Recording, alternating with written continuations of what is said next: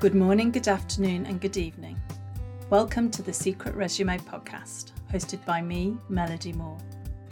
In this podcast, we explore the people, places, and experiences that have shaped my guests, those which have influenced who they are as people and where they are in their work life today.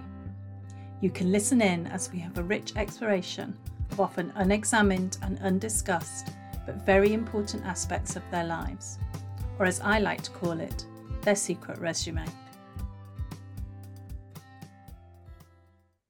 So my guest today is Paul Holbrook. Welcome, Paul. Really excited to have you here today on this very beautiful sunny November day. Paul, can you tell us a little bit about yourself? Yeah, sure. I'm what I would call a leadership rebel. I'm somebody that spent 20 years in the financial services industry. I originally started off as a developer, as a coder. My degree was in mathematics, so I was a bit of a geek, but a kind of a sociable geek, I would have said. But I realized after about 2 or 3 years of coding in banks that I was more interested in how people worked than I was in how computers worked. And that naturally then took me up the people management pathway over the next, what was it, 20 years, I suppose. The height of my what I call first career was running division of 350 people in change within an investment bank in the City of London. And then not just then, it was kind of always through. I had this kind of slight discomfort around managers and how managers, especially in expert industries like technology, never seem to quite get management right, almost like they did it on the side. And it really frustrated me. So about 7 years ago, my wife, Emma, turned around to me and said, look, you're miserable doing what you do. Why don't you go and create a business, try and change the world? And so that's what I did. I left to disrupt the existing story of toxic management, taking us from a place where managers rule through fear to a place where they lead with love. That's essentially me, and I call myself a leadership rebel. Perfect. And the name of your company is? The name of the company is Diary Detox Limited, but there are kind of two different focus for the company. One is around Diary Detox, which is a leadership tool that is there to help people create time for themselves and to lead others. But my real passion, the thing that will disrupt the existing story management, is a side of the business called Time to Lead, which is, I suppose you would call it, a leadership development pathway for taking people from being an aspiring manager up to a competent and loving leader. Perfect. Thank you. So let's actually have a question before we even go back to which made me think when you were just speaking. You said you were a geek. Are you still a geek? Yeah, I suppose kind of, but in a slightly different way. I really wasn't a maths geek. I mean, we'll get around to this conversation in looking at what we're going to be talking about today. But I suppose I liked computers. I was a fairly logical individual. I am a fairly logical individual. I think we a lot of the time, I think we overcomplicate things, probably through the fear of what it will mean to uncomplicate things. But my kind of guiding mantra, my strategy, my technique for dealing with people who don't want to change things over my 20-year career in the city was, but imagine if it were really that simple and we didn't even consider it. And so I would usually use the phrase, just humor me. Let's just try it this once. And if it isn't that simple, we'll find out really quickly. And, 90% of the time, some of the problems we had really were that simple. So I suppose you'd call me a little bit of a geek around that. I like to simplify things. On the technology side, I'm much less of a geek now. My son has taken over that mantle. If there's anything to be done, anything to be fixed, I will just get my wife to call him. He's at university in Lancaster studying computer science, so he is definitely a geek.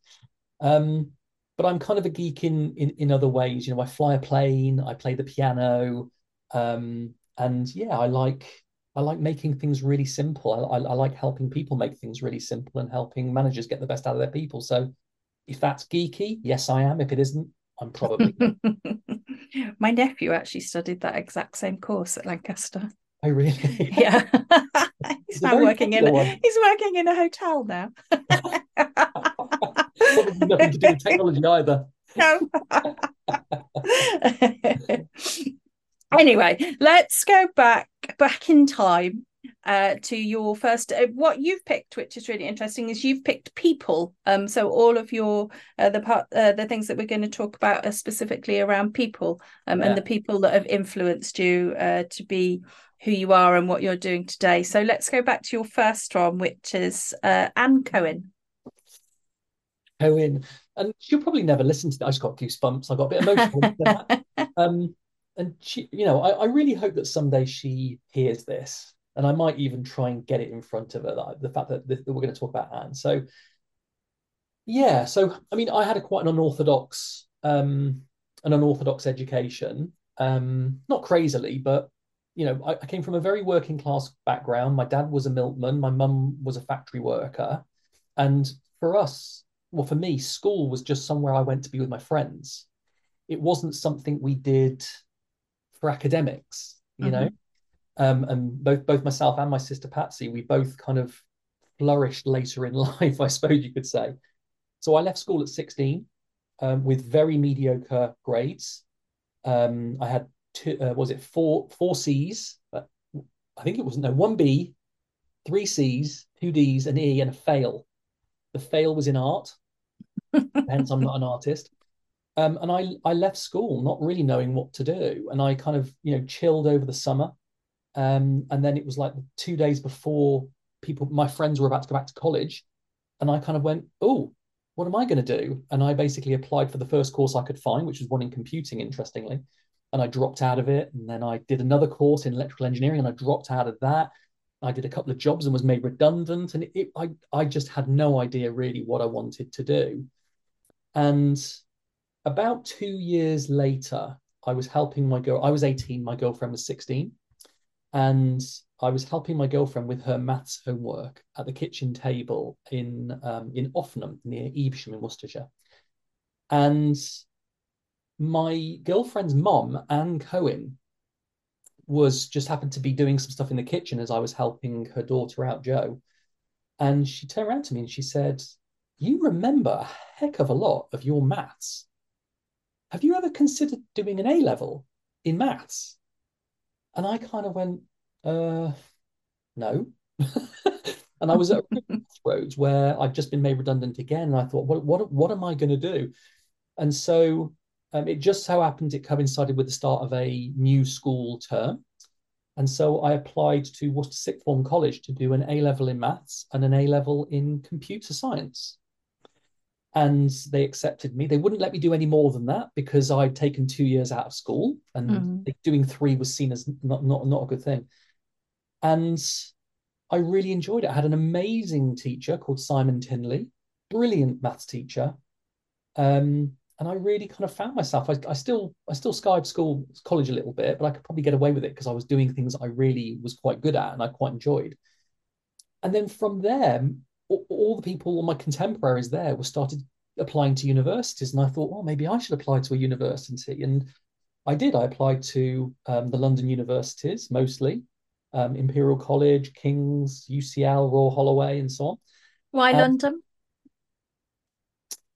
I don't know really. I think I saw them as more prestigious, I suppose. There was never any chance of me ever going to Oxford and Cambridge with my background. Although nowadays, I think you probably do need a little bit of diversity of thought in those areas, if I'm really honest. But yeah, I just saw that, and also my best friend was going to one as well. He was going to UCL, and I interviewed at most of them, got a place at UCL, and I accepted it. And I'm just going to say this because I think it's really interesting. I actually got a call from Royal Holloway, and they basically said, "Why haven't you accepted our offer?" And I said, "Because I haven't got an offer." Said, "Oh, well, we thought we sent one. Have you never been to see us?" I said, "No." He said, "Would you like to come?" And I thought, hey, it's a day off college. Why not? So I went to Egham on the train on my own from Evesham, changed at Reading, and went to Royal Holloway and walked onto the campus and just went, oh my goodness, this is beautiful. Mm. And that day I rang up UCL and asked them to release me from my offer. And they said, well, we can't make you come somewhere you don't want to come. So of course we'll release you. And I ended up going to Royal Holloway. Um, and yeah, that my life has been filled with, I would call them happy coincidences. Mm. But that chain of events took me on a journey to finding out what it was I really wanted to do, I suppose. And it all started from those fateful words from Anne Cohen saying, you really remember a lot of your maths. You know, she saw something in me that I absolutely did not see in myself ever. And um, years later, I actually, in my job in the city of London, many years later, I met Anne Cohen's son-in-law, who is married to Jo, the girl that I was dating at that point. We actually met, we had a meeting and in London, and we both kind of were from the Evesham area. So it was really unusual. And I found out who he was, and I said, you must tell Anne that I would not be here right now if it wasn't for her. Um. So yeah, I'm getting a bit emotional again now. But yeah, Anne Cohen is definitely one of those people. Of course, we're excluding my mum and dad and my sister and Yeah, well, I was going to ask about your mum and dad because, they presumably had not been to university. no, You didn't have that, maybe that expectation that you would. no, not at all. It was, I mean, I'll be honest. I had friends who were at school with me, and I went to a school originally, Evesham High School in Evesham, and some of them were going to go on and do A levels, and for me, I saw them as the posh kids. You know, A levels Mm. were what the posh kids did, Right. and so no, there was absolutely no pressure on me, and it was no suggestion whatsoever. My parents didn't care about me; they loved me deeply, and I think that's Mm. the biggest thing they gave me was that love. It was unconditional, and I felt loved wholeheartedly, and I still do. But no, there was no pressure on me, and I was the first person in our family to go to university. But I found my own way, and I know that if I had been pushed, I probably would have made a bit of a hash of it. I Mm. didn't really know what I wanted to do. So no, they gave me. I would honestly say they gave me the people skills that Mhm. I needed through life, and I say this to my son right now. Yes, okay, go and do your degree, go and do all these things. But and my son's called William. William, the one thing that will carry you through your life with success is your ability to deal with people. You Mhm. can learn any skill from a book. Yeah. It's really hard to learn people. If you've Mhm. got a natural talent for it, which he has, and my stepdaughter Lucy has as well, if you've got a natural talent with people, it's going to take you miles. Um, yeah. And how did your parents feel about you going to do A levels, going to university? Were they excited? What was their reaction? So my mum, um, my mum was like, "Yeah, okay, fine, yeah, great, And I mean, crikey, she supported me through it all. I mean, she paid for me through university. I didn't have to get a job. I could literally, I mean, yeah, she's. I am a bit of a mummy's boy, so she would support me no matter what. My dad, he was definitely supportive, but you remember, I'd gone from school to a college, had dropped out, gone to another college, had dropped out, had done two jobs and been made redundant. And for him, it was just another, and he was like, oh my goodness, not another thing. And I totally get it, right? I probably would have thought exactly the same thing. I think he didn't really mind. He just wanted me to stick at something.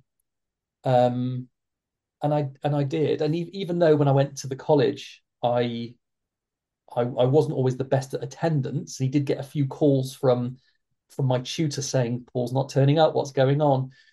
Um, when I finished it, and I got my grades, I was predicted an A in computing and a C in maths, and I actually got an A in maths and a C in computing, which was really bizarre. Um, But when I rang him up, he got incredibly emotional, and you could just tell he was so proud. But yeah, Mm, they would support us in whatever we did. They just mm, wanted us to take it seriously and make the most of it, I think. mm.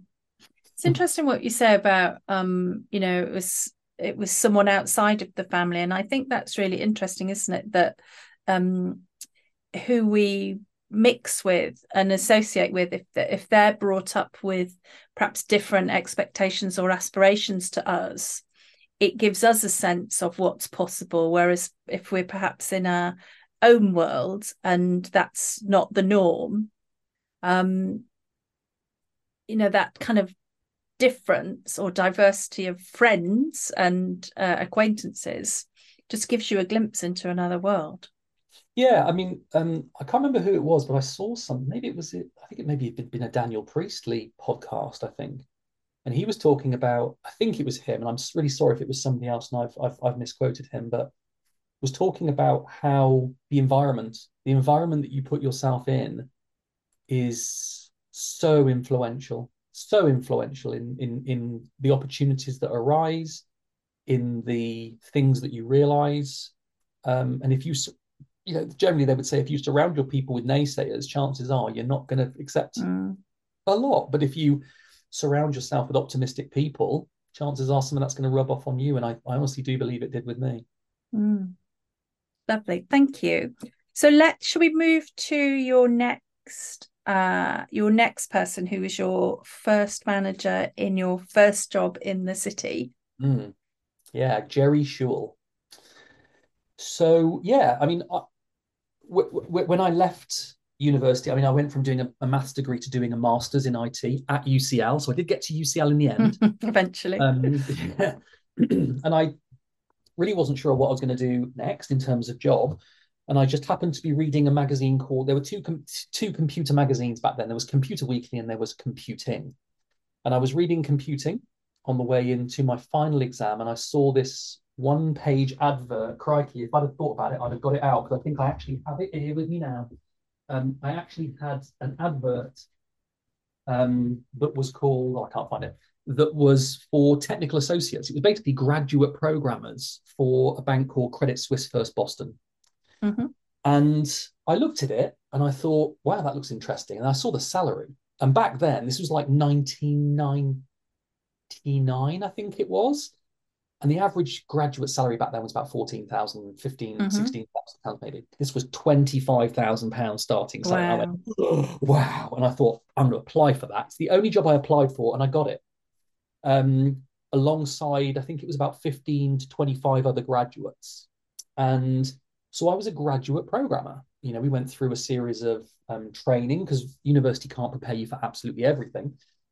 And then having completed that training, I was put into what they call global operations systems development. And I was Sounds working, fancy. it does, doesn't it? And it always does. I've got a friend who never went to the city and he's always very impressed by it. It's like, it's no different. It's probably worse than everywhere else. But I was working for a guy called Jerry Shule, it's quite zen, actually, Jerry. He was quite chilled, very calm, took everything in his stride, obviously very capable, very experienced. Um, but Jerry gave me a piece of work that if I'd been him, I would never have given me.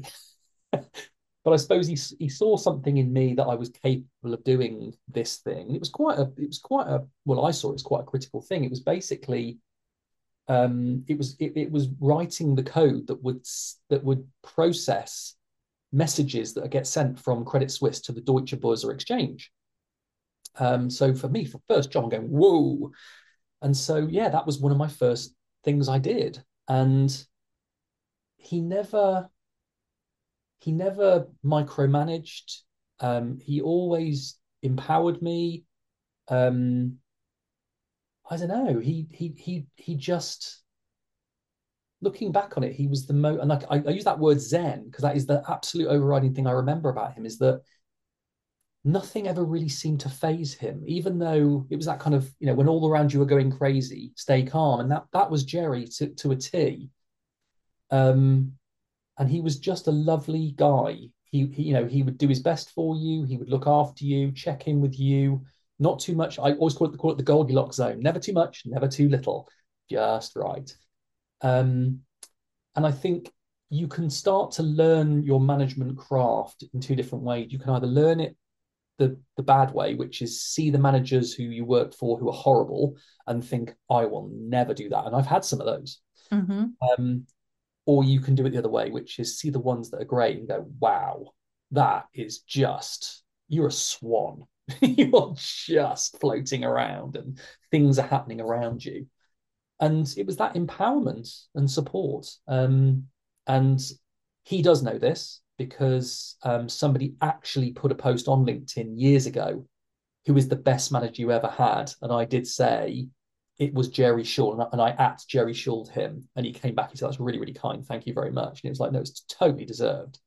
And this was when I kind of gone through my first time journey of going as managing director. So that probably meant quite a lot. But having gone through my whole career up to that level, he's the one I singled out, and he was right at the beginning of the journey. So yeah, that was Jerry. It sounds like he was both an inspiration to you in terms of style of management, but also that he took a chance on you. Oh And yeah. I'm curious what you think he saw in you. No idea. He may not have seen anything in me. It may have just been that it was his style, you Mm, know. I hope I hope he saw in me that um, I really enjoyed what I did. mm, I hope he saw that I was a very capable programmer. I don't really think the people skills came into it much.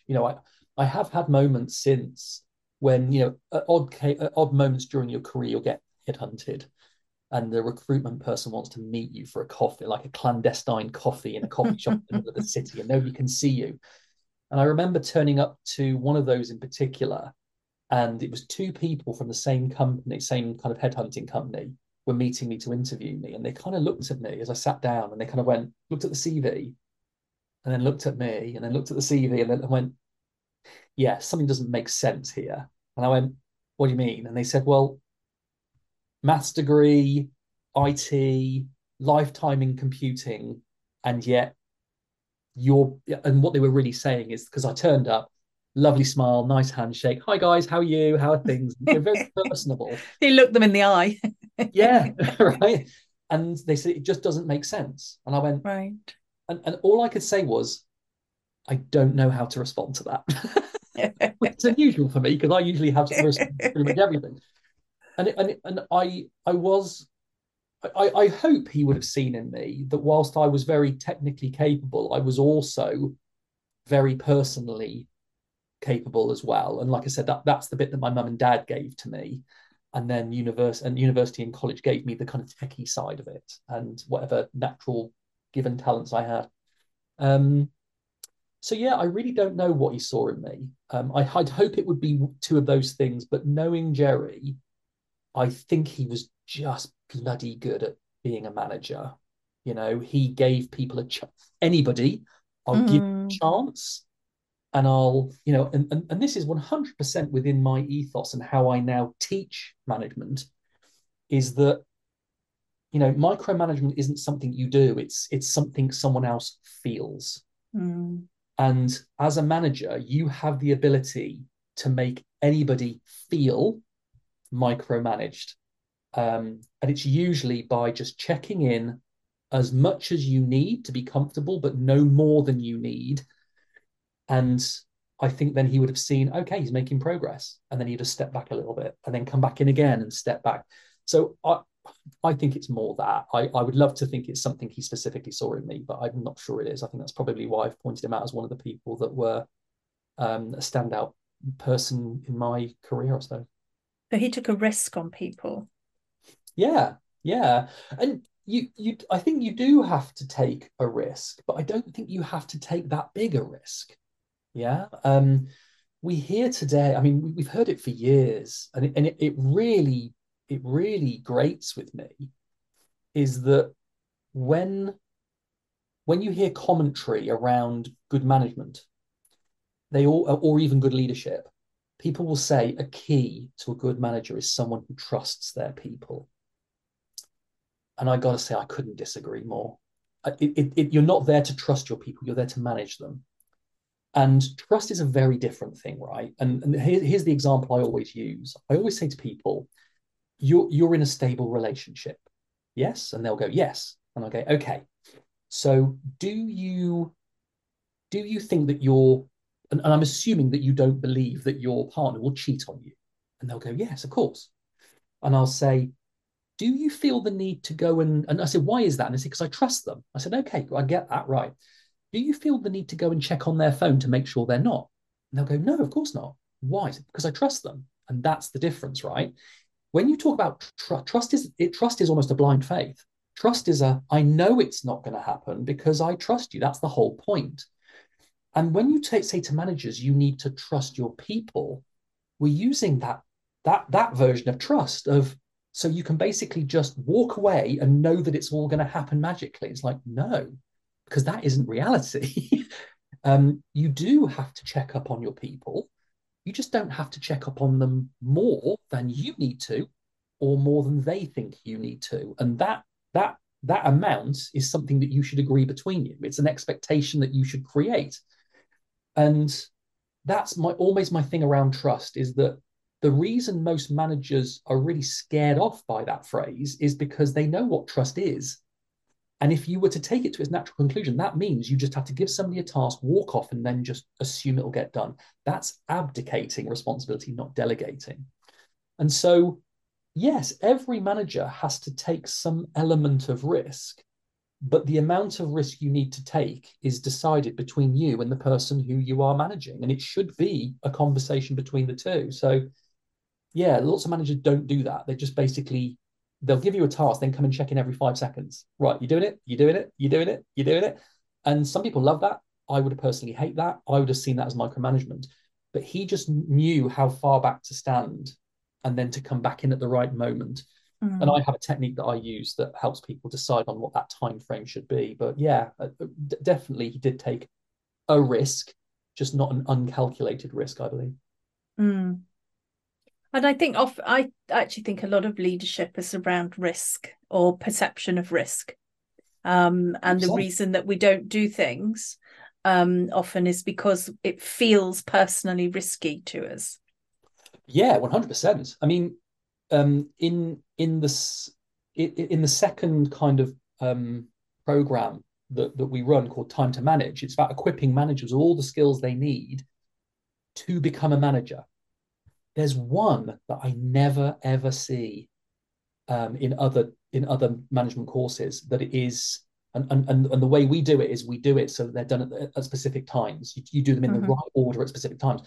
And one of them is really early on, and it's called understanding and dealing with risk. Yeah. And it's one of the most, other than setting targets, understanding and dealing with risk is one of the most important skills that any new manager has to have, because many new managers don't know some of the risks that are existing within their worlds. And one of the reasons they don't know those risks is because they're not talking to their people, because their people know their risks. They are living it every day. They see it every day. And so whilst you see other management courses that have these modules called having great one-to-ones, yeah, I mean, having great one-to-ones in itself is not an end in itself. It's part of a bigger thing. And so for me, learning to have good one-to-ones is part of a module called understanding and dealing with risk, because I want managers to realize that having a one-to-one with your people, making time to talk to your people, is a fundamental part of understanding the risk layout of your world. And once you know that risk's there, you can ignore it or you can choose to do something about it. And that is a key thing. And yeah, we're scared of taking risk, but it's a fundamental part. And anybody that doesn't like taking risk probably has no place in the role of manager, because it's just a core part of it. Well, I think there's something really important about understanding your own attitude, whatever the word is, towards risk, isn't there? And some people will find some things risky and other things not. But I'm not sure people necessarily understand how much their risk appetite is driving their behaviors. Absolutely. Because we think we're more rational than we actually are. That's basically my fundamental line for life, is we're not as rational as we think we are. Right, let's move on to your next person. So they were very different to Jerry, is that right? Yeah. Yeah, absolutely. So the next person, and I don't think it's because of who they were or what they did, but I think it's because of what they saw in me. And that was really massively important. So next person is a guy called Adam Wheelwright. And Adam was a Northern Cambridge graduate. And he loved the facts. He said what he likes, and he likes what he bloody well says. Um, Rugby League, Cambridge Blue. Lovely guy. Really, really good fun to work for. Not my personal style of manager. I think I probably wouldn't 100% agree with every approach that he took. But he definitely gave people a chance, and he could definitely see things in people. And I worked in Adam's shadow for quite a few years in one, two, three different companies, actually. So you could argue I did follow him around, actually, I suppose. Because there were certain aspects of his approach that I really, really liked, but I kind of grew into my own skin and thought, oh, I think I'd do that probably a little bit differently in future. But what was really lovely was that in the last company that we worked for, which was a company called Commerzbank. Commerzbank is a German bank. The bank was actually it took over the bank we originally worked for, which was called Dresdner Kleinwort.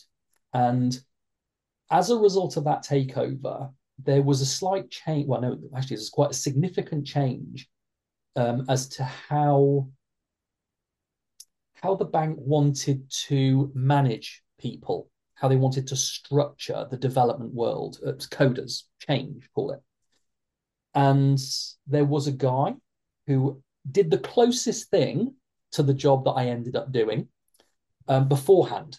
And he was a proper techie. I mean, I would have called him an accidental manager. 100, not Adam, this other guy. And what was really fascinating is that he was somebody that would walk in the morning, had his earbuds in, he would walk to the lift, stand in the lift, not talk to anybody, walk into his office, shut the door, and then other than a stream of people walking in and out of his office all day, would not speak to anybody about anything. He was a complete and utter geek, right? Proper, not a people person. And then when this change happened, the closest role to his role became available. Now, we've got to understand the context here. So I was a VP. Now, a VP in American companies is very senior. Yeah. In banking world, VP is actually quite junior manager. So you've got an associate, like an AVP, a VP, a director, an executive director, managing director. Yeah. So there's quite a few steps between them. And this new role came up, and they approached every director / executive director level person in the company. I came to realize later, they approached every person like that in the company who was relative to that world and asked them if they wanted to apply for that job. And because of the way the job was structured, it was much more of a people role. It was all about developing pools of people that could do things, investing in people. And the kind of stock phrase for most people who were approached with that role and turned it down. Am I allowed to swear on the podcast? It's not a really bad. Okay. Is they would say, I don't want that because that sounds like HR bullshit. That's what they basically would say about the role. And it's because the role was about people. It was about, like I said, creating pools of people with the right skills, looked after, that were nurtured, etc. And they couldn't find anybody to take the role at that ED level. So they came down to the director level. Now, remember, I'm a VP. And so they did. They came down to the director level and they asked people who wanted to apply, and they pretty much got that stock phrase, that sounds like HR bullshit to us. We don't want to do that. And then Adam was an MD. Okay, so he was right at the top of the tree, but in a different world. He was in operations in the business, and I was in technology. And he turned around to the incoming CIO, Chief IT Officer, and said, you should have a look at Paul Holbrook. You should have a chat with him. I think he he could be a really interesting choice. And so they did. They approached me and they said, "Would you be interested in this role?" It was so funny. I remember when the existing CIO, I was in Frankfurt at the time, and he rang me. He said, "Are you in Frankfurt?" I said, "Yes. Meet me for a coffee." So we had this coffee. I remember I was a VP, VP, D, MD, ED, MD, loads of levels. And he said, "So, head of development in London." And I said, "Right. And what would I be doing for him?" And he went, "No, we want you to apply for the head of development in London." And I went, "Oh my goodness." Now, imposter syndrome was, all my alarms were going, right? What was the imposter syndrome saying? How the hell am I going to do that? How the hell am I going to do that? I'm a VP. Now, the interesting thing is, I thought the role was a director level role, okay, which is one up from a VP. And I was still thinking to myself, oh, I can't do that. But then when they said it was for all of the developers in London, which was 350 people, I kind of went, oh my goodness, how on earth? I mean, why me? Because there were so many other people there, right? And you got to also understand is that all the people that I currently worked for would end up working for me. And the people that work for them would end up working. But it was like, no, they're not going to take me seriously, right? And so I chatted to my, at the time, wife. We are since divorced. And she said to me, she said, "So who will take the role if you don't take it?" And you know what? It was a genius stroke. That's a great question. because maybe I should put maybe I should put my ex-wife down here as one of the people. She certainly gave me my son, which I cannot have any problem with. No. But she said, "Who would take the role if you didn't?" And it was that question, and it was that previous person who held that role. And I remember watching that person walk around and not do the things I thought, and thought, do you know what? If I ever got to that level, I would never do it that way. That was the example of learning it the negative way. And when she asked me that, I just thought, do you know what? I'm going to apply for it. You know, it's on them. If I'm not good enough for this role, then it's up to them to tell me I'm not good enough for this role. It's not up to me to tell me I'm not good enough for this role. So that's how I kind of overcame the imposter syndrome bit. So I had to go through tests. I had to go through an assessment center that was normally 10 people. They ran it for one person, just me, in Frankfurt, in one day. It was normally over 3 days. And I did that, and I got the job. And I went from running a team of 15 to a division of 350 overnight. And I did it one step at a time. But if Adam hadn't seen that what they were looking for was a people person, they wanted somebody who liked the HR bullshit. And it wasn't HR bullshit, right? You get nothing done in a company without people. So if you're not focusing on creating people who feel loved, people who feel valued, etc., then you're going to get nothing done, right? And I'd seen so many techies get promoted at that level. That previous guy, he was a techie, classic. He was a thought leader, absolutely, but he wasn't a people leader. And yeah, that's kind of that's how that story played out. And so I wouldn't have got that. I wouldn't have even been offered that role. And goodness knows where I'd be now if Adam hadn't seen that in me and hadn't, quite frankly, had the balls to turn around to the very senior people and say, have a look at this guy. I know he's a VP, but give him a chance. The interesting thing was, there were two other interesting points of that, is that my boss at the time, I told him that I'd been approached to do this role. And he looked at me and he went, "But you realize that you'll be responsible for the pay and rations for everybody in London in IT, right?" And I went, "Yeah, and?" Which is interesting because it's almost like he was trying to imposter. Well, he wasn't trying to, but his kind of imposter was, "But you?" I was going, "Yeah, I know, it's kind of great, right?" So there was that. The other thing that I really love about this is that when I then had the position confirmed, I didn't realize that it was an MD position. So I went from VP to MD right at the top of the tree in one jump. And what was really interesting is as soon as it became clear that the role was an MD role, the number of people who had previously said, "I don't want that because it sounds like HR bullshit," it's amazing how many people came out of the woodwork and said, actually, maybe I'll apply for it. And it was like, too late. Too late. You said that word. You Too late said now. you said it. So yeah, it was, and for the 4 years I did it, it was the job I was born to do. I absolutely loved it. How did you deal with that imposter syndrome? Did it continue into you doing the role? You know, obviously it kind of reared its head when you were talking about it, but did it continue? Yeah, for a short period afterwards. I mean, to tell you the truth, the biggest, do you know what? The biggest problem that I had was that I didn't know how I was going to structure the organization underneath me. And what I mean by that is just the first level of what would be executive directors underneath me. I had no idea what that should look like. And that was quite overwhelming because you're kind of going, okay, this is mine now. How am I going to do that? What does it need to look like? What's the right answer? And, often you'll see those posts saying that, you've got that journey, but every journey starts with one step. And the way I dealt with it is probably, yeah, it is. It's absolutely a case study in that, which is I just thought, I'm just going to have to try something. I just have to go with something. And so I did. I basically said, okay, well, I think if we do it this way, this way, this way, and this way, we put those in there. And I brought in people who were going to work for me, who were originally I'd worked for.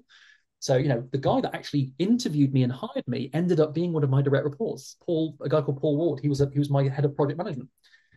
And I ran it past him and I just said, what do you reckon? And he went, that could work, and I think he saw that I was just, he wasn't precious about anything. He just saw that I was there to help him, which I think is the big thing. Anybody that goes into that position where they are working, where they are basically managing people that they once worked for, all you have to do is show them that you are totally invested in them.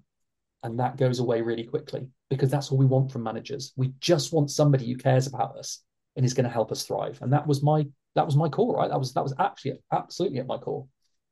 So I realized that there is no right answer to that structure. There is no book that tells you that. You just have to try something.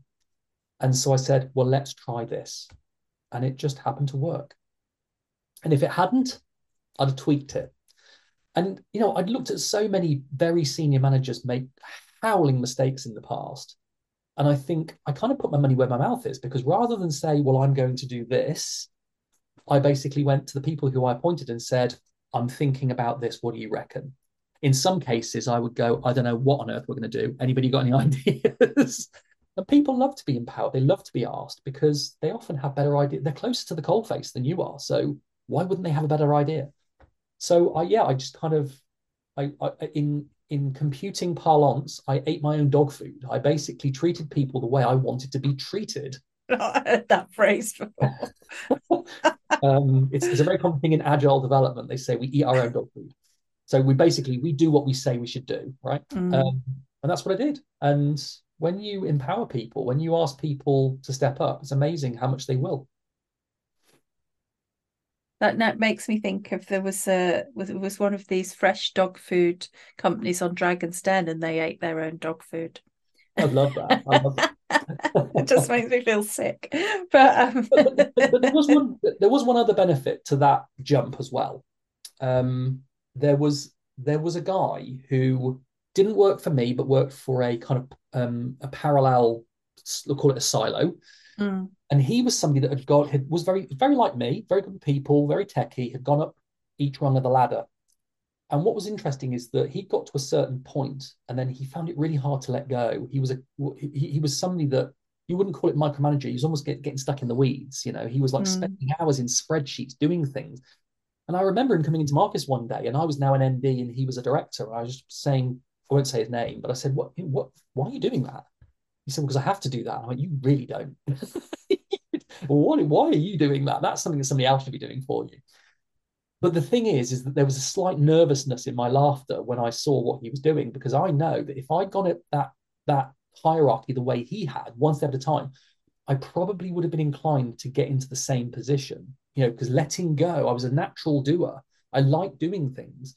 I was a problem fixer, and it's so easy to get stuck into that. Oh, I'll do it Mm, quicker.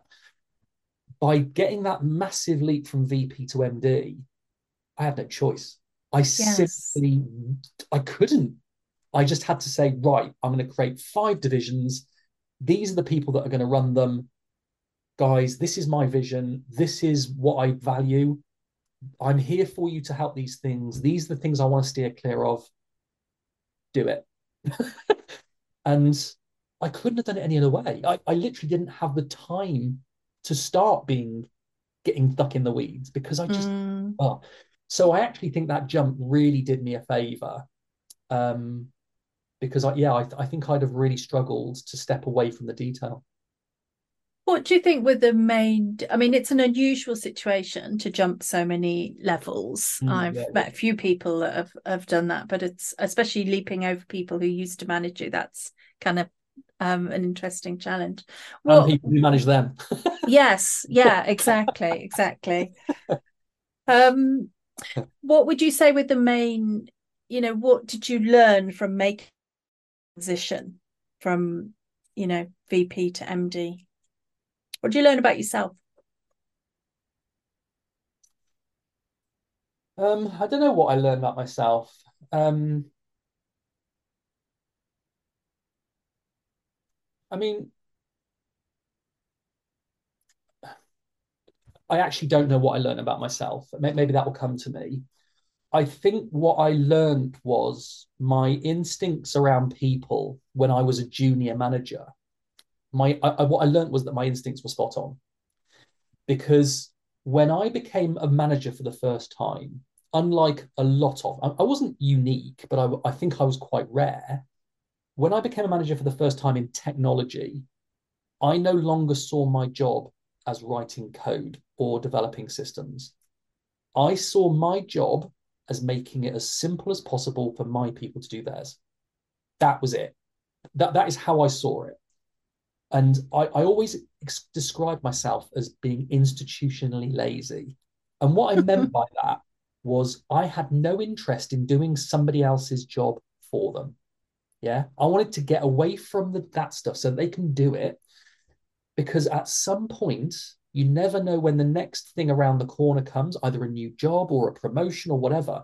And if you've built such a dependency on you, then you're shooting yourself in the foot. And so many managers hold on to detail for fear of being made redundant or fear of being let go.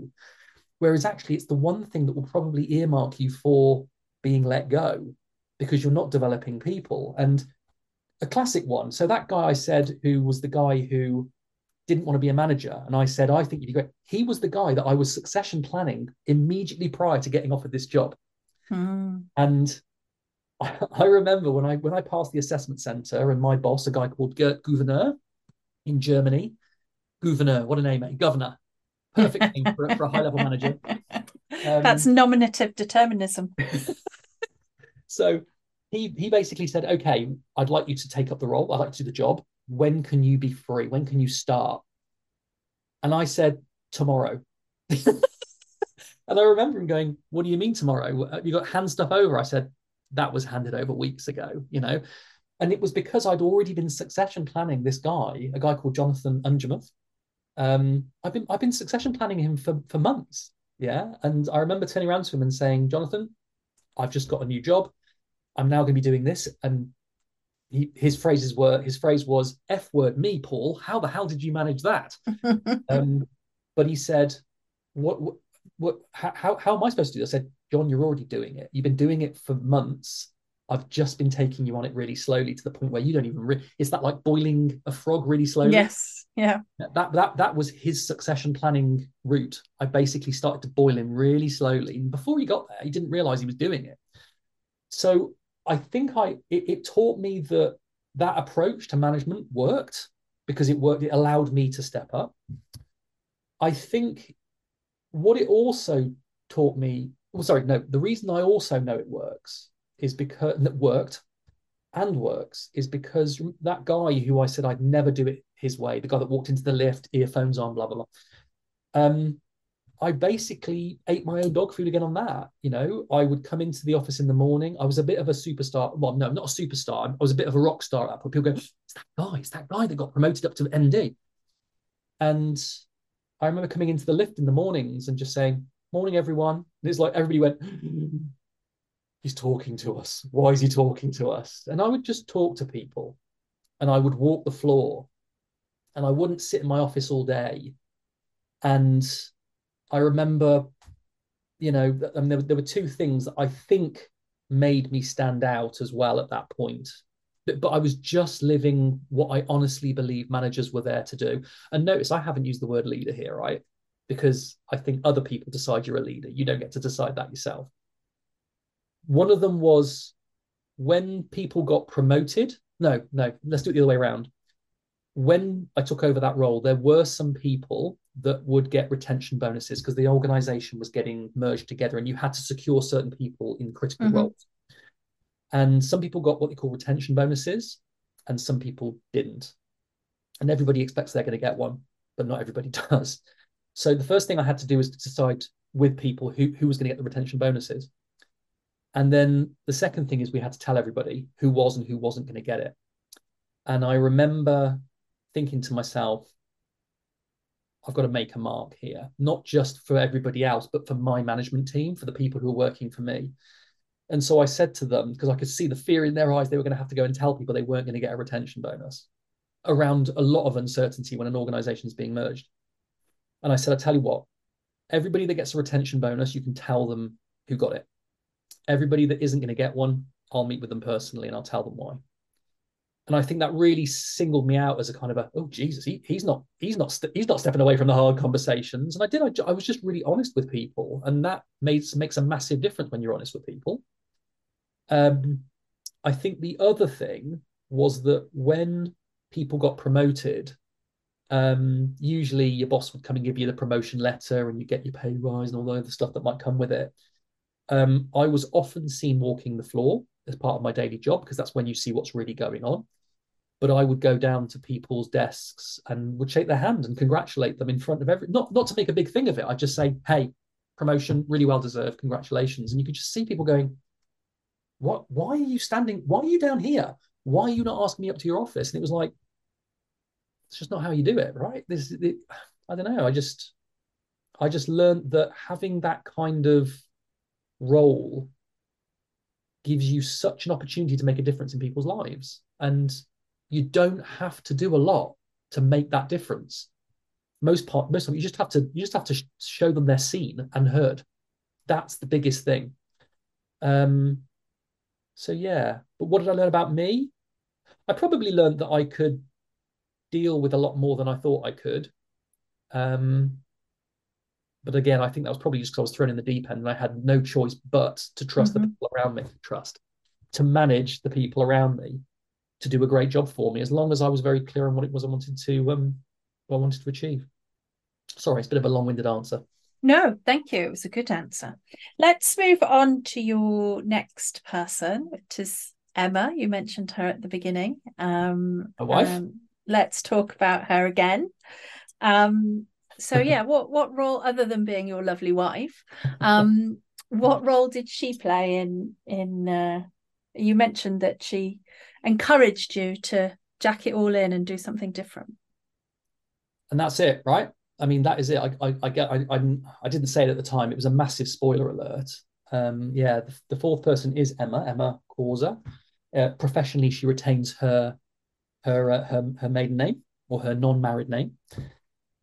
Yeah, I think, and you know, I always get quite emotional when I tell people this story, and I've already kind of told it, so I won't go into too much detail. But I think she just saw in me that I was, because after being that manager, you know, doing that role for 4 years, that's around the time I got divorced, and just after I got divorced, I left. I left Commerzbank. Things started to change at the top in Germany, and it wasn't the company I'd been part of to start with. So it was time to move on. And just around that time, I left and I started doing contract work, interim work. So I did an interim COO role for Lloyd's Banking Group. interim program manager role for Royal Bank of Scotland, and an interim operational director for Royal Bank of Scotland again, etc.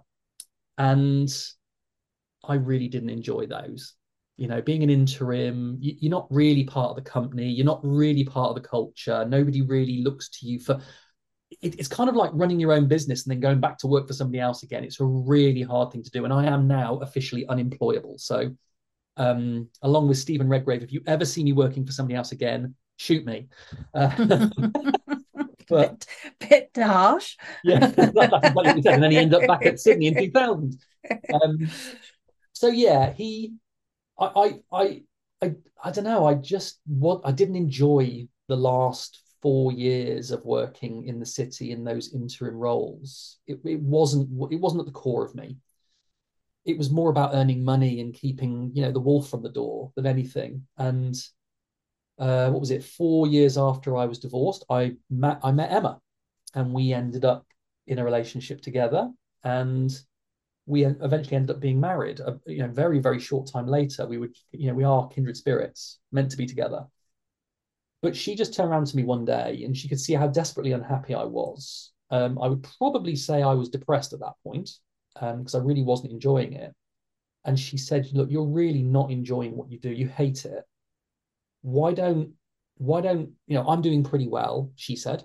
"Why don't I just look after us for a while, and you go start your own thing and see if you can change the world?" And I did.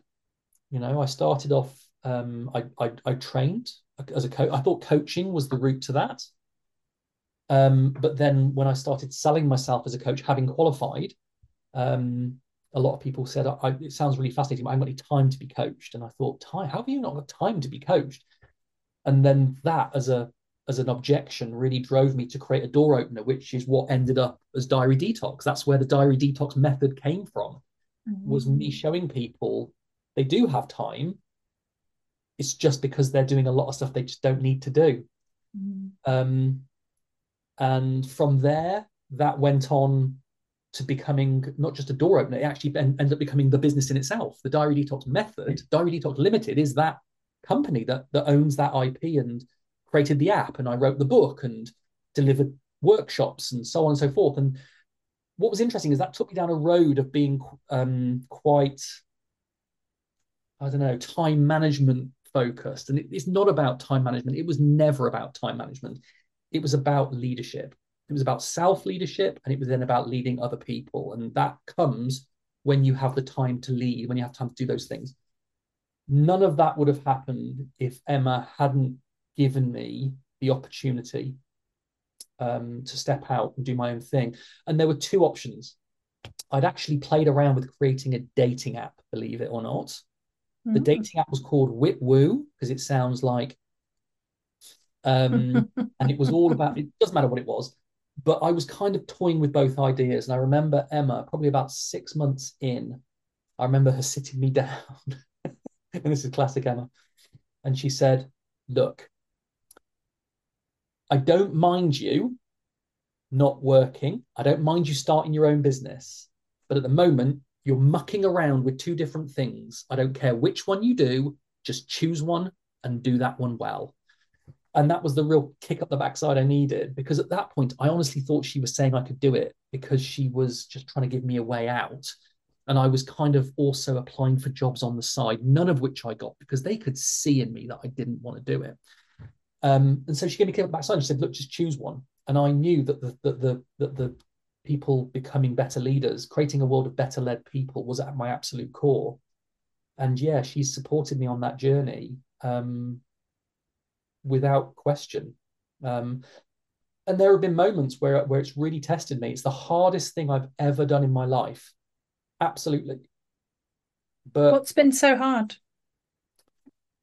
It's that kind of classic thing. I mean, I've never seen the film, but I've been made aware of it, called The Field of Dreams. And there's a famous quote in it that says, "If you build it, they will come."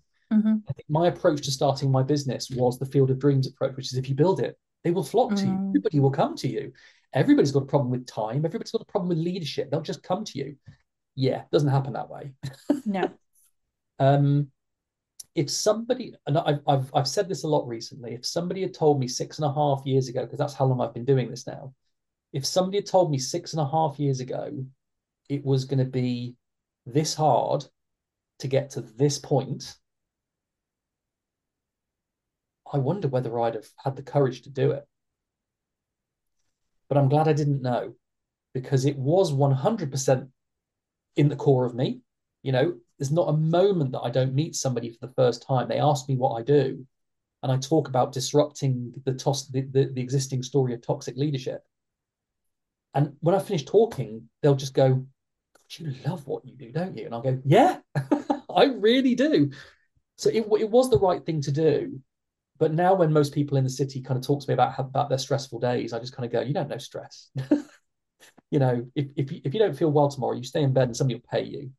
If I don't feel well tomorrow, nobody pays me. So yeah, it's just been really hard to, especially with so much money spent on leadership development and coaching and time management and all these things. So much money has been spent. It's about 300 billion a year is spent worldwide on those things. And yet there's still the biggest problem businesses have right now is lack of good leadership.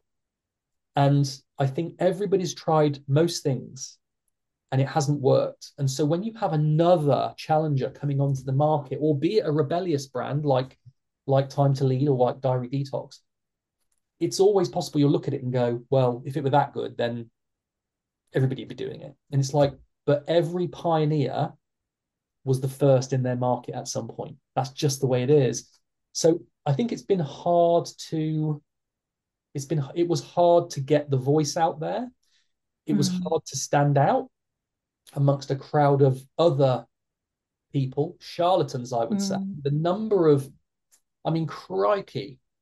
I remember in one of my last interim roles, one of them, I'll say, so therefore you don't know who it is. This organization ran an employee engagement survey, and it said that their people felt 44% well led. Now, this was a 100,000 person company, right? So feeling 44% well led is not a good place to be. And so they invested millions of pounds in a leadership development program. It was 3 separate days. There was this big binder. Everybody who managed more than one person mandatorily, if that is the right word, had to go on that course. Everybody. And if you didn't go on it, they would be a tick box. Why haven't you gone on it? Get on that course. Get on that course. 1 year later, having put everybody through that, they re-asked their people, and then they said they felt 34% well led. God. It went down. Yeah. And it's because we're doing the wrong things. Mostly we've got the wrong people going into management. I was just going to say that because before we started recording, we were talking about the right people going into management roles. And, you know, how much of a part do you think that plays in poor management, or the wrong people going into management roles? Huge. Look, I mean, there's a brilliant advertising campaign at the moment from the Chartered Management Institute, the CMI, which I love. And the biggest thing I'm gutted about is that I didn't think of it. It's a really clever spin on some of the common phrases that are used around poor management. For example, they'll have the word winging it, which is what most accidental managers do. They wing it. And then they've crossed out the WI, put a pink slash, which is one of the big brand colors of the CMI, with the word BR, bringing it on it. And it's obviously trying to suggest that having an association with the CMI is going to change you from an accidental manager into a conscious leader. And indeed, the CMI's, one of their initial strap lines was turning today's accidental managers into tomorrow's conscious leaders. Nice. And one of my biggest bugbears with this is that and the difference between an organization like that, which I have a huge amount of respect for, and my organization, Time to Lead, is I don't want them to become accidental managers in the first place. Yeah. That's my dream, because we shouldn't need to. We shouldn't need to have to go through this place where either you promote the most competent expert in your world, just assuming that they can then manage people, probably with no training. And that's a large part of the CMI's campaign, is saying that 82% of managers get no training whatsoever when they go into management. But the big thing for me is that that suggests that what we should be doing is we should therefore be throwing more training at people. Remember what I said originally, 300 billion a year is spent on management and leadership development every year, and we've still got the problem. So I think it's about time we acknowledge that training is not the only answer. It is part of the answer, but I think there are two other bits that come before that. One is people. We need to start putting the right people in those roles, people who actually want to manage. And secondly, we have to start working on mindset. You could train an expert as much as you like in management theory, management development, but if you put them into a role where A, they don't want to manage, they don't like people, they just want to be left alone, or B, you unknowingly impose targets on them that actually disincentivizes them from managing their people, truly managing them, then it doesn't matter what training you give them, they're still going to fail. And for me, the biggest gap in management development is putting the wrong people on it. And that's why I created Time to Decide. Time to Decide is a day where people who might want to be a manager, who you think might want to be a manager, who probably want to be a manager, but you don't think should be a manager, where you get them to come together with other people like them and explore what becoming a manager will mean. Investing in people, taking on their mistakes as your own mistakes, dealing with their stuff when they're struggling, and they will struggle with stress, with overwhelm, with all these different things, showing them that that is the core of what management is. That isn't the kind of side task, that is the task. Show them that stuff, and at the end of it, ask them, so do you still want to be a manager? And it's amazing how many people say no. Bingo. Don't put those people on a management course because they're not interested in the job. They just want to get paid more money and they want to get a better title. And that's not a good enough incentive to want to become a manager. So yeah, I think it's a fundamental part of creating managers who lead with love. Well, I'm so interested in what you just said because it really chimes with my views as well. I always talk about knowledge, mindset, and skill/behaviors as being three things that you really need to focus on. And mindset is often missed out. But also knowledge, actually, particularly I do a lot of my work in the diversity and inclusion world. There's an enormous amount of knowledge that's associated with that, that we downplay, I think, just understanding, the complexity of that landscape. Yeah. The other thought I had was around, you're a really good example, I think, where you kind of made that leap from, a much lower level to a more senior level. Is the things often that we make us successful at a lower level are not the same things that are going to make us successful at a more senior level. And actually, there's plenty of people in organizations who might not be the most shining stars, and I'm not saying that this was you, but might not be the most shining stars at a lower level, but actually would make really excellent managers. Yeah. But they don't get that opportunity because they've not got the skill set that's going to make them as successful lower down. Yeah, absolutely. And this is a fundamental problem, right? I mean, at the end of the day, the only qualification you really need, okay? It's ideal if that you are also knowledgeable about the area in which you're doing this stuff, but it's not necessary, yeah? It's beneficial, it's handy. Like, I was a development manager, so it was handy that I understood the world of development, but I fundamentally don't believe, well, when I certainly went up to that most senior level, none of what I knew about computing, coding, testing, none of that was relevant. I didn't even use any of it. It just wasn't. I think the difference with me is that even though I was lower level, I was a lower level manager. So the very same things that made me a good lower level manager made me a good senior level manager, because it's really no different. It really isn't any different, because, I've been talking to somebody about this very recently. They're talking about a big step up. And I said, but it's no different. Yeah, but it's like hundreds of people. So, yeah, but you're only going to have 5 reporting to you. And down here, how many have you got reporting to you now? 8. So you're going to have less people reporting to you. It's easier. You know? And it's that, we do create those barriers for ourselves that but yeah. I would say the one big difference I do think there is at a more junior and a more senior level, depending on the role, is that a more enterprise leadership mindset. And again, it comes down to mindset, that kind of it's not just your area, it's that responsibility and feeling accountability for other parts of the business. I mean, I think that doesn't kick in till much more senior roles, but that for me is where I've seen a big shift for people, and it is a mindset shift more than anything else. No, and I suppose again the reason that hasn't come out is because that was kind of intrinsic in me beforehand. Mm-hmm. I never saw my job as just running my team. Mm-hmm. I saw my job as my team delivering for the other teams around us. Mm-hmm. I mean, in technology, it's crazy the number of times that you will hear IT talk about finance, or IT talk about HR, or HR talk about finance, or whatever. And the way they will talk about each other, it's almost like they are enemies, Mm-hmm. right? Now, the interesting thing is, for me, it's almost like when you have that situation, and the analogy that I use, it's like watching 5-year-old children play rugby the first time they play rugby.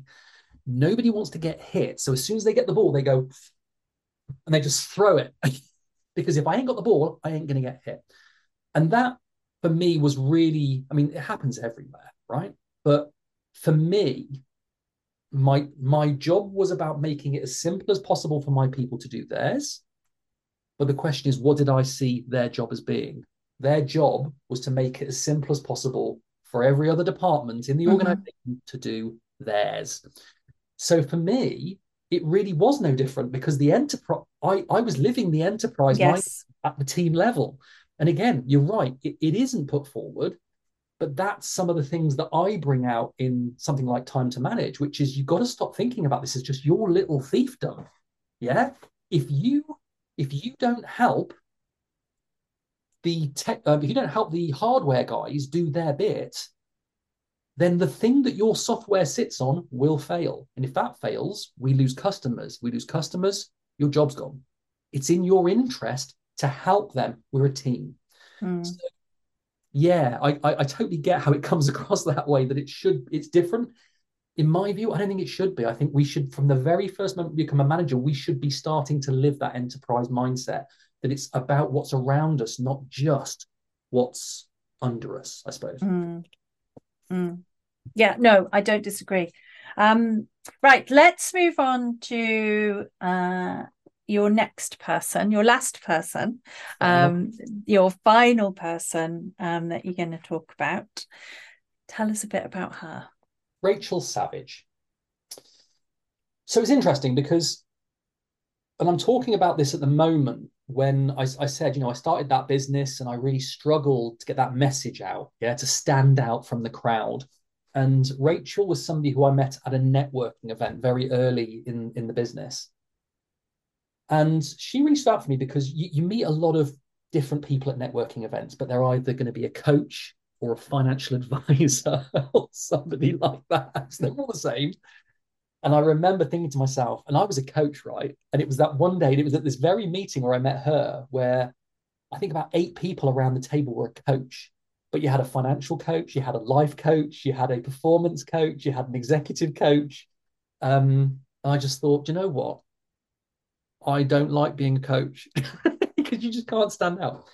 But I got chatting to her because she called herself a brand storyteller. And I thought, oh, that sounds interesting. And so we just got chatting. And what she showed me was that although I knew what I did, why I did it, who I did it for, and how I did it, I was really bad at telling other people that. And often I was probably telling them in the wrong order.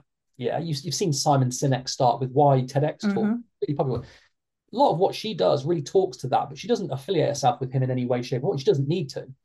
because where she comes from is whenever you look at like, if you look at, let's say, most advertising campaigns, she looks at organizations as telling a story. And most of the time, the organizations that have their ads, they cast themselves as the hero of the story. Yeah. Look at what we do. We do this to help you do that. We're the best in our industry. Look at how amazing things will be if you come to us. And so they're very much casting themselves as the hero. Whereas Rachel's approach was to start changing things. She said, look, think about any movie that you watch. Yeah. If you look at Harry Potter, for example, is Dumbledore the hero of the story? And it's like, no. She said, no, Harry's the hero of the story, right? Dumbledore is the mentor. Okay. And what she worked with me to understand is that I'm the mentor. I'm not the hero. Yeah. You're the hero. You're the person that's struggling. You're the person that's living underneath the stairs in Dursley. And the funny thing is that she lives in Dursley. Hopefully not under the stairs. No, not indeed. It was the Dursleys, and actually the Dursleys were named after that place, Dursley. And she said, this isn't about you. It's about them. It's about their struggle.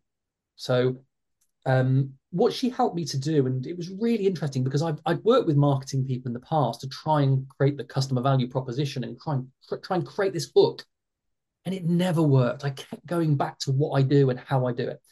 And Rachel had some really simple, and again, that's one of my values, simplicity, really simple and really clever ways of getting me to talk in a way that, and it was mainly through writing, actually. One of the first things she gets you to do after doing some initial stuff is write a letter. And it was really fascinating that by writing that letter to the person I was writing it to in the way that I did, brought out the core of what I was about, the core of my story, and what the struggles were that we're going through. And what that allowed her to do is that allowed her to pick out certain parts of that letter. And then she would basically pick them out and summarize them into a story document. And what was really fascinating is that when I looked at what was there, I went, wow, that's a really great question. Where did that come from? She said, you wrote that. I went, no, I didn't. She said, you did. And she showed me the highlighted bit where I'd written that. And I went, I didn't realize I was writing that. She went, exactly. And so she was really clever at bringing out the core of my story about why I was doing this, who I was doing it for, and more importantly, what were they going through? What were the pains that were in their world right now? How did it make them feel? Why did they think it was happening? What had they tried to do? All these different things. And what was really fascinating is that for the first moment, I actually started talking from my potential client's point of view rather than from my point of view. And just as a simple example, I'd done a post a couple of days before I got the story document from her. And this post had said something like, wouldn't it be great if you had more time to do this, or if you had more time to focus on your people instead of doing this, etc., etc.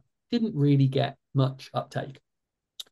And then one of the messages that came out, and I posted it the day after I got it, and it got more engagement than I'd ever had. And it simply started off by saying, did you have trouble sleeping last night? Were you worried about what you didn't get done today and what you probably won't get done tomorrow? It was as simple as that. And it had more engagement than I'd ever had. And it was because anybody looking at that, well, anybody that looked at my original post would probably have gone, well, yeah, it would be great if I could do that, but that's not possible. Okay, the deniers, the objection straight away. Whereas the second post, they looked at it and go, yeah, that's me. Click. And it was as simple as that. And so Rachel helped me verbalize my story from the hero's point of view. And in my current guise, the hero is called Cassie. Cassie is either a HR director, a head of operations, somebody who is really struggling, having spent thousands and thousands on leadership development, is still not seeing the leaders and managers that she wants to see. That's who she is. And so the story now basically talks from her point of view. So when those posts come out, it's going to be talking to her. Are you fed up with the thousands you've spent on leadership development and are still struggling to get the leaders you paid for? that kind of thing. And so that's kind of why Rachel. But what's interesting, and of course, you were talking about being an author when we Mm-hmm. first spoke ages ago. Yes. Yep. And this is why Rachel's also really important to this, which is because at the end of our first session talking, Rachel turned around to me and she said, "You know, there's a book in this, don't you?" And I loved the idea of writing a book, but I got a D at English language the first time I took it. I was not, I wasn't good with words. I'm actually pretty okay with words now, but I wasn't good with words. And I'd have loved to have written a book, but I had no idea what a book would be, what it would talk about, etc. And it was her saying that and her helping me draw out that story that actually led to me eventually, when I realized that my calling was to go back into big businesses and help them disrupt the existing story of toxic management. And I didn't want to leave them behind. It's basically those words that got me to write my book, What Are You Doing? The Uncomfortable Truth About How You Waste Time at Work. So, yeah, she helped me find my voice. And I probably wouldn't have written a book if it hadn't been for her saying that. And I still work with her to this very day. She is my work wife. She reminds me of my sister quite a lot, interestingly. But we're very close. We probably talk, if not every day, every other day, I would say. And yeah, she's really helped me, and her ability to generate ideas around that story as well. Once you've got it, have you thought about doing this? Wow, what a great idea! Um, can I tell you about one of the ideas? It's another book. Yes, please do. So we were talking about one of the things Rachel talks about is a brand gift, and it's something that you can give away to clients. And it doesn't have to be a physical gift. It could be a webinar that you do for free that Mm-hmm. helps them understand a challenge they're having or whatever. Mm-hmm. And we were talking about a gift for Cassie. And I'd had this idea of creating a Rubik's Cube that had the different colors of the diary detox method on it around leading, managing, doing, floating, and living. And she kind of went, yeah, plastics. I don't know. I don't really like the idea of that. And we were just kicking ideas around. And then she just turned around and she went, hang on a minute. And it's only because she knows my story that she had this idea. She went, hang on a minute. She ran off and she came back and she brought me this book. And it was one of those spoof Ladybird books, Yes, yes. where it's the Ladybird book to driving a car or blah, whatever it is. Mm-hmm. And it was called the Ladybird book to meetings. And as you went through, there were 52 pages of the Peter and Jane type, or Janet and John, depending on how old you Mm-hmm. are, the Peter and Jane storytelling. And it was spoofing the world of business and how meetings are so misused and how crazy it is. And she turned around and she said, why don't we write one of these ladybug birds, the ladybug book of management? And what it would do, and what's interesting is all of the pages, all of the themes for each of the pages are in my story. They're called the Ordinary World Messages. She said we could do one page for each of those things about how crazy it is that managers will spend all their time, managers are the most important people in a company. They must be. They get paid the most and they have the coolest titles. And it was like, it's ridiculous, right? But it's true. That's how people think about it. And so what we're going to do is we're going to actually create a Ladybird book of management that we can give to Cassie so that Cassie will look at that and go, oh my God, that's us. That is so us, right? And who knows where that will go. Hopefully that will take Cassie on a journey in a fairly gentle way, because you don't want Cassie to feel uncomfortable or ridiculed. Mm-hmm. Just wanted to look at it and go, the first step in fixing a problem is admitting you have one. And this tells you probably have one. So her idea is generation, and it's just because she knows the story Mm-hmm. that helps her to do that stuff. So yeah, she is the final person, and the story is to be continued. I now have an image of Cassie in my mind. What does she look like? She looks like all the HR people I've ever known merged into one. Yeah, I mean, she's a HR person. She could be an L&D person, Mm, but she's likely to also potentially be a chief operating officer or a mhm, CEO, someone mhm. who's just fed up of not getting what they need to get. So yeah. Brilliant. Love that. Right. Paul, I'm going to ask you a couple of my typical questions that I ask all of my guests. The first one is advice to your younger self. Ooh. Um, this is a hard one. right? Because I don't believe in regrets. And Mm-hmm. the reason I don't is because if I was going to change anything, it would suggest that I'm not happy with where I am now, Mm-hmm. because I do believe in causality. Yeah, what you do Mm-hmm. then affects what you do now. And I'm really happy where I am. And I wouldn't forego any of the experiences I've been through, because otherwise I wouldn't be here. So I don't think I'd change anything. But if I was going to give my son, if I have given my son this advice, um, it's that you never get anything done without people. Mm-hmm. So care about people, and everything else will take care of itself. Mm-hmm. Lovely. I think that's beautiful. What about your strapline, your title for your story? Yeah, for me, it was there is no right way. I did it my way. And it was such a, I mean, there's that book, Squiggly Careers. I've had the Mm-hmm. squiggliest of careers. But again, I wouldn't change any of it. I mean, crikey, I've, it does scare me sometimes that when you talk about all the things that have happened, Anne Cohen saying what she said and all that stuff, one person not saying one of those things, Yeah. and it wouldn't have happened, or I Yeah. don't think it would have happened. So Yeah. yeah, I just go with it. Yeah. It's that sliding doors thing, isn't it? It's Yes, fascinating. absolutely, absolutely. What about a book that you would recommend?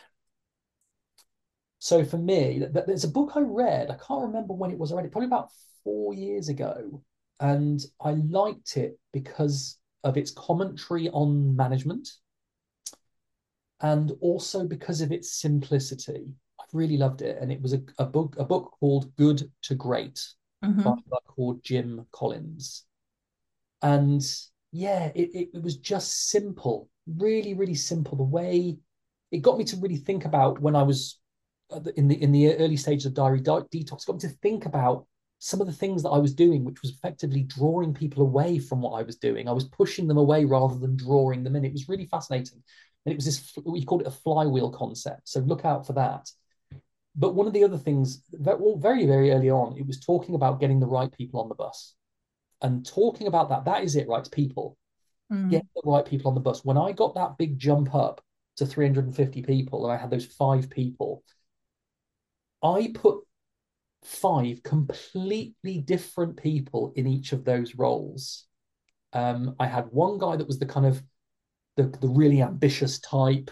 I had the one that was what you call the union rep. He was like really caring about people, wanted the best for people. Somebody else who was a really high achiever. And all these people were there for a different reason. I remember one of my peers saying to me, "Why on earth have you put those people there?" And I said, "Because they're going to all give me a different perspective on what's going on. I'm going to get the range of ideas, and we'll just have to agree one to go with."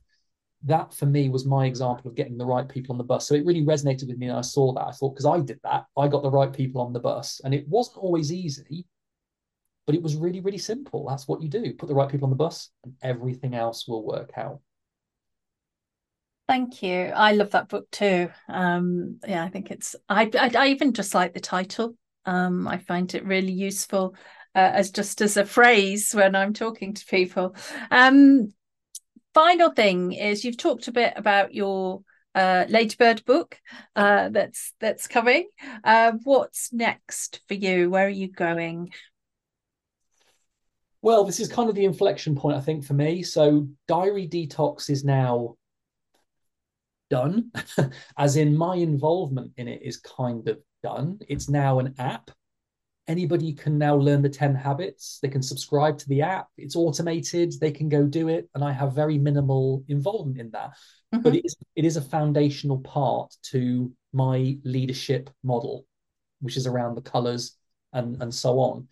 And so it's now moving into the time to lead world. Mm-hmm. So we've now got time to decide, time to manage, and time to lead. So any organization that wants to create an aspiring managers program, they can do that just simply by either plugging and playing or taking the whole lot of that journey. So that's ongoing at the moment, and that's working out really well. But there's something else that's part of time to lead, which is just, no, I wouldn't say just reared its head. It's been rearing its head for a while, but I'm really excited about it. And it's about that conversation we were having around everybody investing in skills and nobody really investing in mindset and people. Mm. And the key for me is that I think we now need to start opening eyes of Cassie. Yeah, Cassie's there. She spent a lot of money doing all this stuff and it hasn't worked. And the instinct is, let's just buy some more courses. And that probably won't work either because it hasn't worked before. 300 billion a year. I will say that again. So for me, whilst you've got it's time to decide and it's time to manage and it's time to lead, that's the ideal place where you want organizations to go. But they're not going to go there unless they take time to understand why what they have done to now hasn't given them the results they want. So we've basically created time to understand, and it's more of a consulting engagement. Okay, so what this is an organization spent a lot of money doing this stuff and it hasn't worked. And we want to know why it hasn't worked and what we can do to fix it. So basically, time to understand is about going into an organization, understanding what the indicators are right now. What is it that they're seeing, hearing, feeling, and saying that tells them that leadership isn't working? And that could be external indicators like Glassdoor. It could be internal indicators like engagement surveys and so on. It's then about taking that knowledge and then running some diagnostics with their management community to fill in some of the gaps so that we can paint the full picture, because this isn't just about skills. It's about tone from the top. It's about people. And it's also about mindset. And when you run some of the diagnostics we run, people's mindset comes to the fore really quickly. And it's really quite compelling. And so the idea is you take those indicators, you run some other diagnostics, you then paint the full picture, which will explain why that investment hasn't already worked. And then you work with them to co-create a plan that will either bring in new things or reuse most of the stuff they already have, just with some tweaks. So for example, if you want managers, I'll give you a quick example. If you want managers to exclude themselves from management, to normalize the idea that people say, no, I don't want to be a manager, you've got to give them another route. And most organizations haven't got another route. So part of time to understand might show them that the only thing you're missing is giving them another route. So give them another route, and then you're going to give people the confidence that if they don't want to go into management, they can go into something else and not have to worry about losing their job or it being the end of their career. So time to understand is about understanding what you're doing right now, why it hasn't worked, and what you need to do to make it work and get back that return on investment in millions of pounds that you've invested in leadership development. It's a much more systemic way of approaching leadership and leadership development. Absolutely. And I don't think, and I think it is truly a consulting engagement, right? Because you shouldn't have to do that continually. You should have to do that once. You should just look at your existing landscape and go, oh, wow, we didn't realize that was happening. Well, okay, what can we do about that? Come up with a plan. They either go and implement that or they have me help them do that.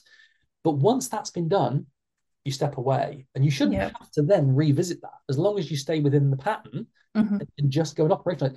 Sometimes I think we get a little bit caught up, L&D and HR sometimes get a little bit caught up thinking, well, we should do that. It's like, no, there's a different. Your job is to operationalize that, not to actually figure out why it's gone wrong in the first. It's great if you can, but not always great if you can't. So that's the next thing. Time to understand is the next kind of key chapter in Time to Lead's journey. Brilliant.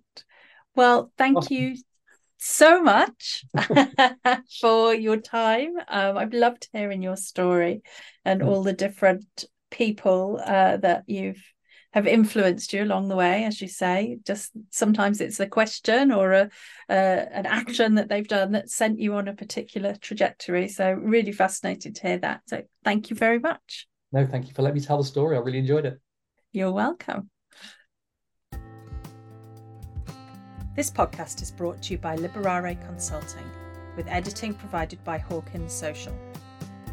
If you enjoyed today's episode, why not click on the subscribe button so you are the first to hear about new episodes. We look forward to welcoming you back soon.